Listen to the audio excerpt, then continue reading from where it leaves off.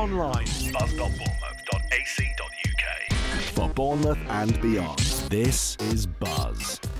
Hello and welcome to Buzzcast, an enlightening podcast where we explore topical issues that are relevant to our generation. I'm Bex Young. And I'm Janine Hyde. In this week's episode, Generation Rent, we will address how we as young people deal with issues surrounding housing and finance, such as millennials versus baby boomers, information on help to buy schemes, credit cards, overdrafts, and stories of disaster housing. Plus, we'll be talking about the biggie, climate change, in particular how it's affecting our generation, plus a little bit more on eco-housing, rising sea levels, and an exclusive interview with Professor Ian Stewart, the scientific consultant on the brand new BBC David Attenborough series, 7 Worlds, 1 Planet. There is so much to talk about, so I think we should just get straight into it, don't you, Bex? Yeah, let's go in.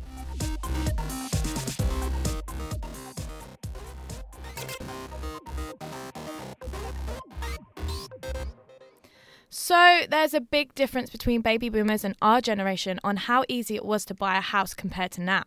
The average house price in the UK is now around £235,000, but obviously this depends on where you're buying. Yeah, exactly that. So up in Durham, where I'm from, the average house price is about £170,000. Wow, that's really cheap compared compared to where I'm from, Bex. In Kent, the average house price is around £347,000. Wow, that's really expensive. It is, but no matter where you're buying, it's clear that buying a house now is a lot harder than it was for our parents and grandparents. Yes, so when my parents moved from Newcastle to Durham back in 2000, they bought our current house for about £75,000 and only had to pay a 5% deposit, so I can't even work out what that is. But over the years, though, the value of the house has fluctuated up and down.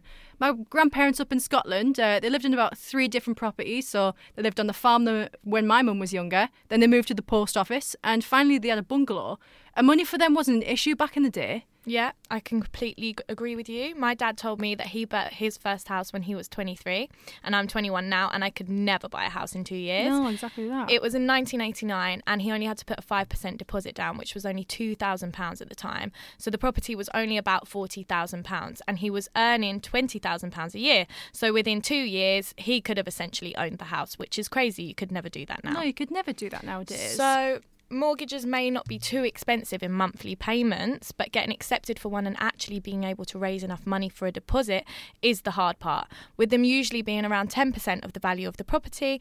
And as if that wasn't hard enough, Savills Estate Agents has predicted that house prices in Britain will rise by almost 15% from 2019 to 2023. That's such a large rise in such a short amount of time. Yeah. But then again, though, some baby boomers say that this issue is our own fault with this new trend of avocado shaming. Have you heard about this? Yeah, I have heard about it, and it's basically our generation being accused of wasting money on things that we don't really need when we could be saving for a mortgage.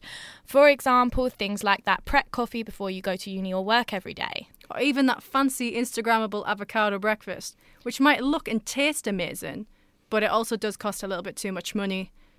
Yeah, is that really the reason that Generation Rent can't afford a house, or is it a bigger issue? Yeah, exactly that. And linking to this, actually, linking with the whole money thing, my mum actually rang me the other day about needing to open up a Help to Buy ISA before it's too late. Yeah, I don't really know what one of those is, Bex, so can you tell me?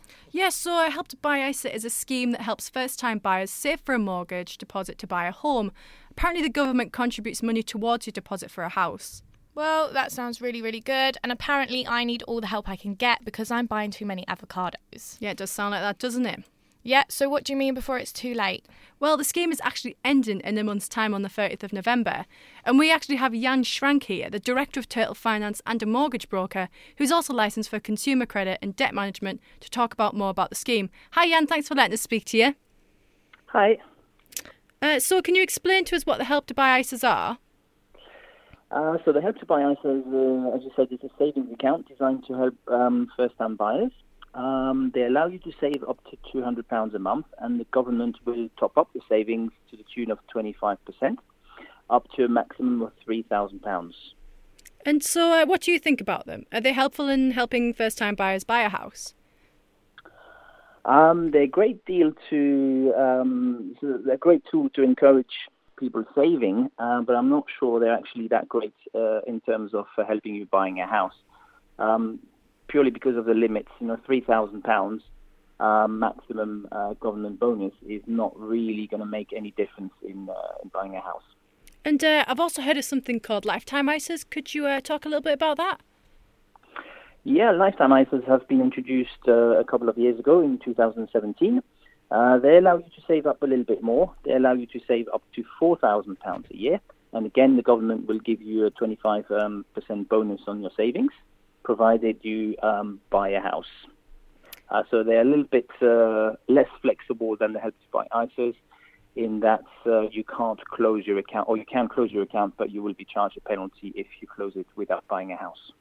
Thanks for that, Jan. We're actually going to keep you on the air because we want to hear your opinion on the next topic, which is credit cards and overdraft. Is that okay with you? Yeah, no problem. Fantastic. So on the subject of finance, lots of young people are being persuaded to get credit cards and set up overdrafts. So my brother, who's in San Francisco, he messaged on our group chat the other day and recommended that I look into getting a credit card because it was improve my credit score. Can you agree with that, Janine? Yeah, I can agree. I mean, I went travelling a couple of years ago and I got a credit card as well, but I did find myself getting caught in a little bit of a situation where I couldn't pay it back and the interest rates were rising. Yeah. So they can be a bit dangerous. Getting a credit card can be helpful when you want to try and get a mortgage or a house, as you can build up your credit score, but you do need to be careful not to get caught in that debt trap if you can't pay it all off. The convenience of credit cards means you can just keep paying for things, and because of how easy it is, it doesn't really feel like you're using your real money. Yeah, when you're struggling to pay for things, you may turn to overdrafts in order to keep on spending. We do have Bournemouth University student Paul Tregunna to talk to us about his own experience. Hi, Paul. Hi, girls. Hi. So can you tell us about your own financial troubles? Okay, well, I'll start from the beginning. Then we'll get a backstory. Mm-hmm. I had a job before I came to uni. It was at a restaurant. It wasn't great money, but it wasn't bad. Mm-hmm. And I got paid cash in hand every week. Sounds ideal. Yeah, well, you say that. Mm-hmm. I tended to use that as an excuse to live off that money for the week. So I didn't have a bank account. I literally just used cash. And I'd get paid on Thursday, spend that money by the end of Wednesday, because Wednesday was going out night. Mm-hmm. So after that, I'd go to work the next day, pick up my wages. And yeah, so on and so forth. So when I came to uni, I had to set up a bank account to get my student loan. And it was about £1,200 student loan. Pretty decent. I was quite lucky because I didn't have to put that towards accommodation. That was my money to live off. Yeah. And I like a bet. I think many people do. And I decided to put £10 of that on a 125 to 1 bet. All right. I don't know why. That's ridiculous odds. Yeah. But I actually fell asleep and woke up and saw that I'd won £1,250. So just a little amount of money there. Well, yeah, I mean, ideal. So I've got this student loan, got my this bet. This is about £2,500. Yeah. Which, for me, I was like 18, 19 at the time. Practically a millionaire. Exactly, Yeah. exactly. I've never had that much money in my bank before. Probably never will. And I thought, wow, this is great. And I'd just moved away from home. I was at uni. I was like, God, everyone's going to love me. Like, drinks on nights out are on me. And so, yeah, I went to a freshers event to see Sigma at Cameo. I don't really like that sort of music, but I thought I'll make it enjoyable. Yeah. I'll get a booth. So I got a booth for me and my friends. I was like, let's get a bottle in. Let's get another bottle in. So on and so forth. Yeah. And I don't actually want to know how much I spent on that night. But it was a lot. Yeah, I can gather. So once you do that and you have this really good night that you can sort of remember, but when you remember it, you know it was a good night. And I decided, I'll make this a regular thing. And on the side, I'm putting on £10 bets here, £10 bets there, trying to think, I've won this £10 bet on 125 to 1. Yeah. I'm going to win it again, surely. Like, Of course, why not? Yeah, exactly. But £10 here and £10 there, whether it's on a bet or literally on like co-op meal deals, whatever, that money does add up and it does go. Like 10 bets of that is £100. Yeah. It sounded like it's getting a little bit dangerous. So yeah, you can see the decline starting to form. And I got to the stage where I was like, right, I should probably check my bank account, but I'm not going to, because I think a lot of young people get that anxiety when they want to check. And they're like, I'll put it off. If I don't check, I'm fine. Yeah. Like, don't check, don't know. Exactly. You're blissfully unaware. Yeah. But I got to a point where I was like, okay, I do actually need to check. And it was about November time. Bear in mind, we joined uni about end of September. Yeah. This is about November, beginning of November. And I had about £20 in my bank account. From all that money gone? Yeah. So I decided to... obviously I needed to come to a conclusion of how I was going to survive for the following months. So I looked at what I could do on the bank account, and there was the overdraft option. So I was about minus £500 before I got my new student loan, which isn't a great place to start. No, it's not. Nope. So bringing Yang back into the call, what would you say to people like Paul and others in a similar position who are struggling financially and having to go into their overdrafts? The first thing to do is really not to bury your head in the sand. The longer you leave it, the worse it will become. And whatever you do, don't chase your debts by taking on other debts. You have to be open about it and talk about it. Maybe to family. Debt is still a taboo subject, but they might be able to help. You have to be open about it. Right. Thanks very much, Paul, and thanks, Jan. It's been really great to chat to the both of you about this. Yeah, thanks, guys. Thank you. Bye. So we don't only struggle with debt, but we also struggle with conditions in our own houses when we're at university. We spoke to a number of different students who have had their own taste of disaster housing.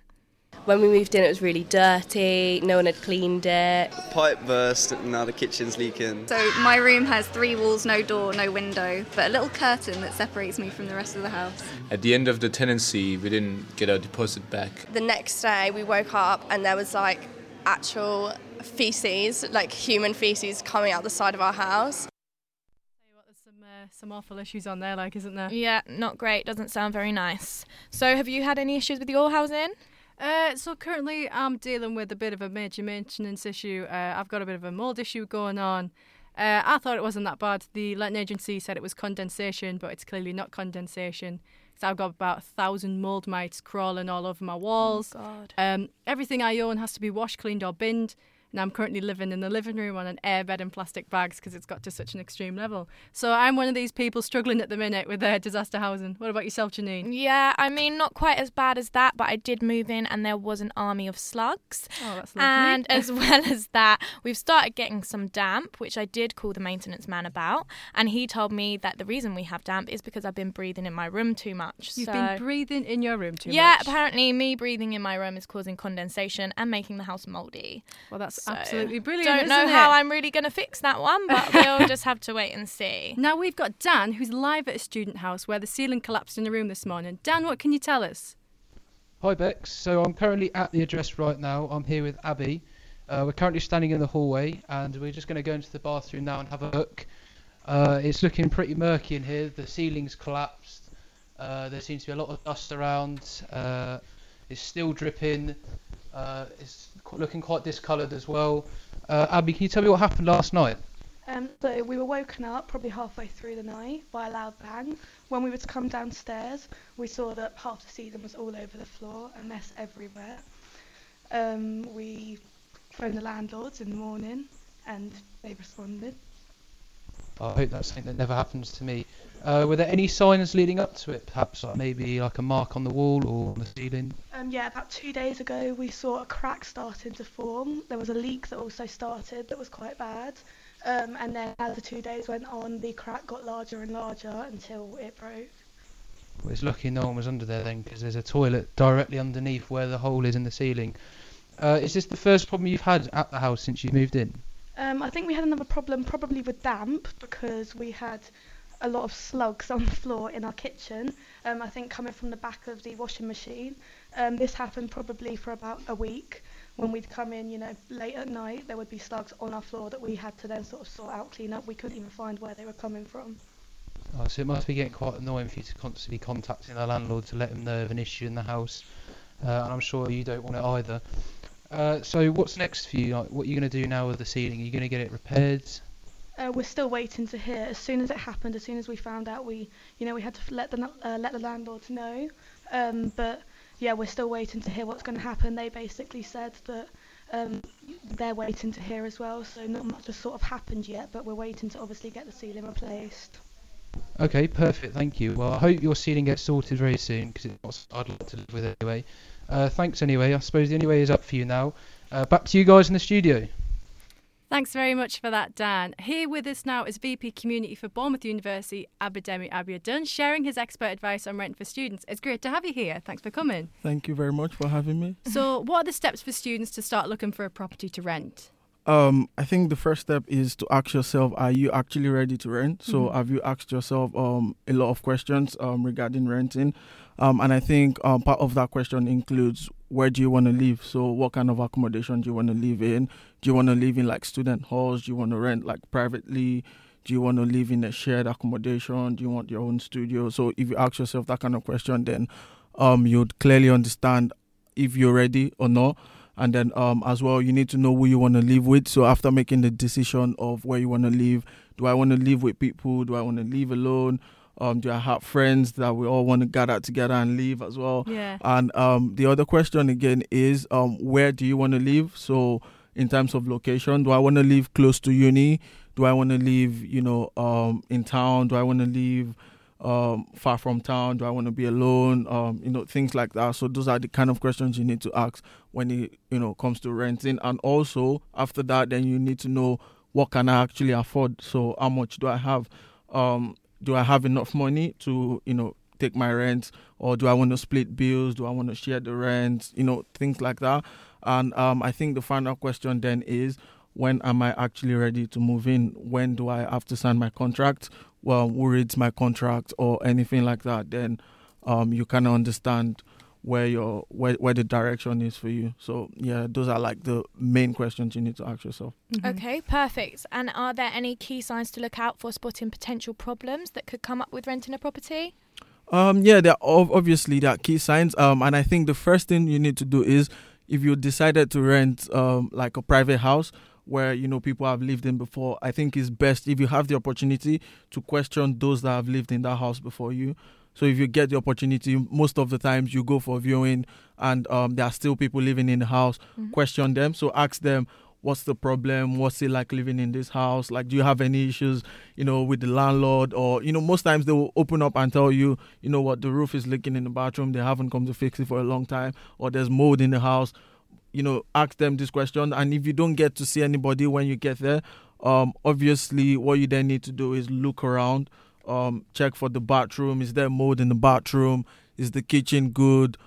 Is everything all right? So you need to also know all of that. And good thing you need to do nowadays, everyone has a phone, so take pictures. So take pictures of the house, see what it's like, and then you can not just show yourself, but also show your friends, your parents, or anyone that's guiding you. So let them see the pictures of what the house is like, and then they can tell you, oh, you know what, there should be a window in your kitchen. There's no window in your kitchen. You might have a problem with that. So yeah.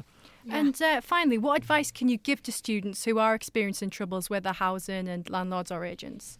Yeah, the first thing you need to do is talk to your agents. So you need to walk up to your agent and tell them, you know what, I'm having these issues with my house. I'm having these issues in my bathroom or anywhere in your house.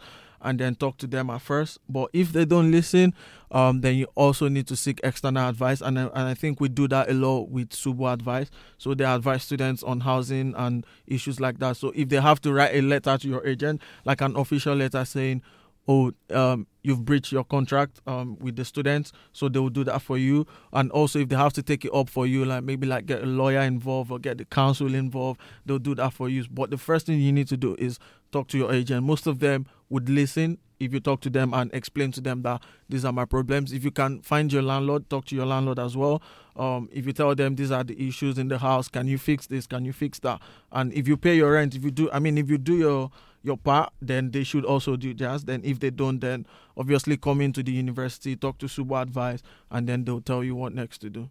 Right, thanks very much for that, and thank you so much for coming to speak to us today. We really appreciate it. Thank you very much for having me. Thank you. Thank you. And so right now we have Sandra on, who is going to tell us a little bit more about moving into houses. So Sandra, what can you tell us?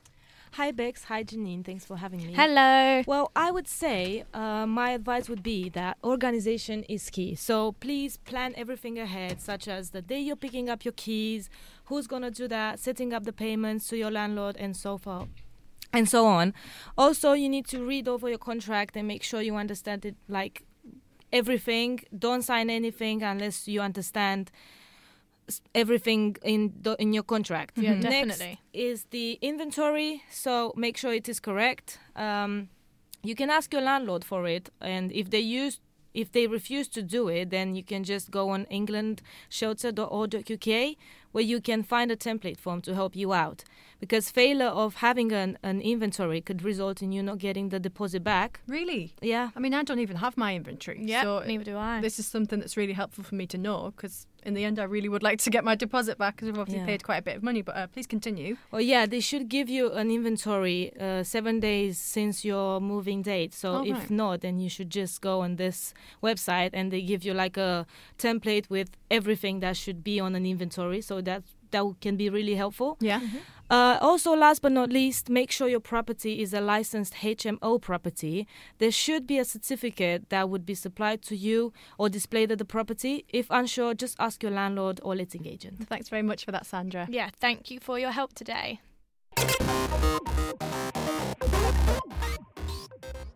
Of course, housing isn't the only issue that affects us young people. Yeah, we've got to be thinking about repaying university costs, starting our pension contributions, even the things going on in our personal lives, such as relationships and maintaining hobbies and interests. But I think the big thing on every young person's mind at the moment is climate change and global warming. Yeah, no matter where you go or what you're doing, you just can't escape the reality of the future of the planet.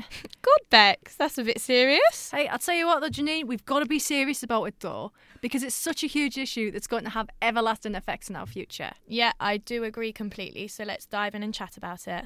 Yeah, so one thing that I think we should sort of discuss is, could an eco-house help young people to reduce their carbon footprint? Well, we have our reporter Ollie here to tell us more about them. Hello, Ollie. Hi, guys. Good to be here. Yeah, nice to have you.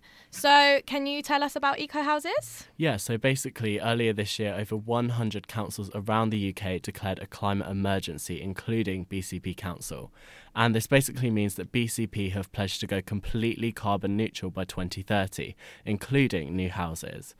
I spoke to Simon Bull earlier today, who is Bournemouth's first and only Green Party councillor, who put forward the motion about the climate emergency, and he told me how eco-houses can help the environment. So, Simon, do you know if there are any plans to build more eco-houses in the Bournemouth area? Well, as you know, over 100 councils have declared the climate emergency, and of course BCP Council is one of those. The current administration is serious about this commitment to the residents, and as part of that, we're looking to make all future house building by the council carbon neutral, and that's got to be a priority. So amongst those 100 councils, there are a number that are already taking steps to get to that point, to build carbon neutral buildings in future, and Bournemouth, Christchurch and Poole Council are contacting these other councils, such as Exeter, to learn from them and to see how we can see how they are achieving it and how we can do the same. And how do houses like eco-houses and carbon neutral houses help the environment? There's a number of ways. I mean, the materials they use to build them are often more sustainable, more eco-friendly, if you like, and also once built, because of the way they are built, which is better air tightness, excellent insulation, efficient heating systems.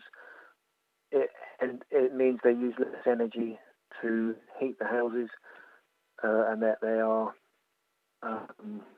warm in winter and cool in summer. They are thereby reducing the use of energy sources, and also providing the residents with a much cheaper solution to their heating requirements.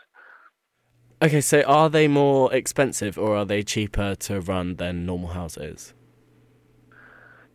To run, they are cheaper. They're considerably cheaper. The monthly bills are sort of less than half what they would be in a normal home, in a standard home, should I say, in a traditional construct. In the building them, they are marginally more expensive. They are more expensive to build, but the benefits of that are far outweighed by the additional cost in building them. Okay, so just finally, would you say you recommend an eco-house for someone to purchase if they're looking to reduce their carbon footprint? Absolutely, yes, yeah. It certainly is the way forward with new homes. Retrofitting existing homes is a challenge and can be quite expensive. But there are ways we can all improve our existing home. If we live in a more traditional home, we can look at the insulation, we can look at other factors to make them more environmentally friendly. But so if you're new, an eco home is what I would recommend. So I just want to say thank you to Simon for that interview. And Bex and Janine, would you guys be interested in buying an eco house if you're looking? Well, realistically, I would want to buy an eco house, but I just don't think they should be so much more expensive than every other house. I feel like we should be making a conscious effort to make all houses eco houses now. Every new house should be built so that it's environmentally friendly, and I don't really see why they wouldn't be, to be honest. Yeah, I have to agree with everything that Janine's saying. If there's such a push for climate change and how catastrophic these levels of global warming could be, I think the government should be doing more because it's just a little bit more sort of difficult to get these eco houses made in terms of funding and stuff. So maybe the government does need to do more to improve these states of eco housing. Yeah, and it was quite interesting that the bills are nearly half of Yeah, a normal definitely. house, as Simon said, which is very interesting. So. Right, thanks for that. Yeah, thanks very thank you, much. Ollie. Thanks for coming in, Ollie. Thank you for having me. Bye. So now we are joined by the UNESCO Chair in Geoscience and Society, Professor Ian Stewart, MBE, to talk about the devastating realities of climate change and also his new documentary with Sir David Attenborough, 7 Worlds, 1 Planet. Hi Ian, how are you doing today? Doing good, thanks for having me. Okay, perfect. Can you tell us about your recent projects that you've been involved in? So on the new Attenborough one, the 7 Worlds, 1 Planet, I was a scientific consultant for that, so that was kind of for the first time behind the scenes. But I've worked a lot with BBC Science, so I've made documentaries on climate change and on fracking and many of the issues that we're kind of talking about in terms of the planetary well-being. So, you know, the popular media, the popular science media is a really important place to have those discussions and those engagement with the wider public. Yeah. Hello? Oh, yep. Yeah, sorry. So why do you think young people should care about climate change, and what do you think they can do to make a big difference? Well, I think that unless you value something, you're not really going to care about it. So we have a real issue now that the science has been more or less the same for the last 50 years. Yeah. So 1965 is the first time a US president talks about burning fossil fuels changing the climate, and yet nothing has happened, and the science has more or less stayed exactly the same. The difference has been the public behavioural change, the public kind of getting behind it. And now there's a huge kind of shift, I think, happening in society. There's the climate strikes, there's Greta, there's David Attenborough talking about plastics. So there's a real sense of people connecting into the planet, about their future. And in many respects, it's not the scientists that are leading the way, it's these other groups. It's faith groups in some cases, it's young people groups, it's also things like even the CEOs of major corporations that are talking about the business bottom line having to change. Yeah. So now there's a much wider set of people out there that is pushing this agenda, and that's great. But it's still a massive, because we've left it so late, a massive amount of stuff has to happen really fast. Definitely. Well, thank you so much for your time today, Ian. It's been absolutely amazing to speak to you. And good luck with the documentary series. We're all really looking forward to watching it. Fantastic. Thanks, then. Thank you. Bye-bye. So from eco houses, we now move on to global warming, where we're going to talk about rising sea levels. I'll tell you what, though, Janine, that is a topic close to my heart. And why is that, Bex? Because of the polar bears. When I was little, every night when I went to sleep, my mum would leave the landing light on and say, remember to save the polar bears, because obviously the ice caps were melting even back then when I was younger. Yeah, it's the same for me. I love penguins, and I just love how the daddy penguin looks after the baby penguins, so it'd be so sad if they were all gone. And we have our on-air journalist Sandra in the studio now to discuss the fine details. Hi, Sandra. Hi, Bex and Janine. Thanks for having me. It's great for you to be on. What areas could be worse affected if levels keep on rising the way they are? Well, Janine, there's a small increase of just 30 centimeters that would make areas like the Maldives and Fiji uninhabitable. Fiji. Oh, I went to Fiji last year and it was so beautiful. It would be such a shame if it was all underwater. Well, it would be. Asia in general would be the worst affected area, with potentially millions in China, India and Thailand being in danger of regular flooding by 2050. Even in the UK, around 3.6 million people would be at risk of an annual flood by that time. So tell me, how might this affect Dorset? Well, the UK landmass is tilting, with Scotland rising and southern England sinking. So obviously this could pose a greater risk to Dorset. The UK government published a report this year looking at sea level projections for Britain up until 2300. Even in a low emission scenario, sea levels around Dorset would rise by 0.3 meters in 2100. Worst case scenario, it would be 0.7 meters. And would there be a high risk of flooding then? Well, Christchurch is at high risk anyway, so it could only get worse in the coming years if we do nothing. That's a huge concern then. Is there any good news? Yes, it isn't all doom and gloom. The 2015 Paris Agreement set a global goal to reach net zero emissions in the second half of the 21st century, and the UK government committed to net zero carbon emissions earlier this year. Overall, there is some progress being made. Yeah, it's fantastic to hear that there is some progress being made. So keeping on the topic of climate change, you have some stories for us about eco-friendly schemes, don't you, Sandra? Yes, I do indeed. My first one is about Sainsbury's becoming the biggest retailer in the UK to use paper bags instead of plastic ones. Oh, that's really cool. How long have they been doing that for? Well, they're currently running a 12-week trial in their 167 stores under this scheme. This will be able to make a huge difference for the environment, as Sainsbury's uses almost 120,000 tons of plastic packaging per year. Oh, that is a lot of plastic, and they're really setting a trend here, aren't they? What else have you got for us? Well, on a more local level, the Greenhouse Hotel in Grove Road in Bournemouth has been rated between the top 10 eco-friendly stays in the world. Wow, that's really impressive. What's this based on? It was based on rankings from customers' reviews from the travel site Expedia. An interesting fact about the hotel is that the company car runs on biofuel from the kitchen's old cooking oil. Running on biofuel, that's certainly a different way to be sustainable. Yes, it is. Another local story, it also involves eco-friendly beach huts being built to sandbags, if you can believe. The huts will clad with timber to help stop erosion, and they will be seated on stilts drilled into the ground. Well, that's a cool way to enjoy the beach in a sustainable way, which is really important for coastal areas like ours. Yeah, and it's certainly been an intriguing look into some of these environmental stories. Thanks for coming on, Sandra. Thank you. Bye.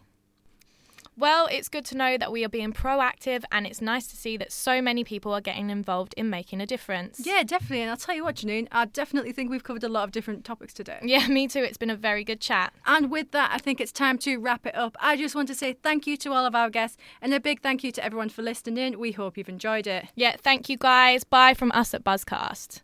Bye.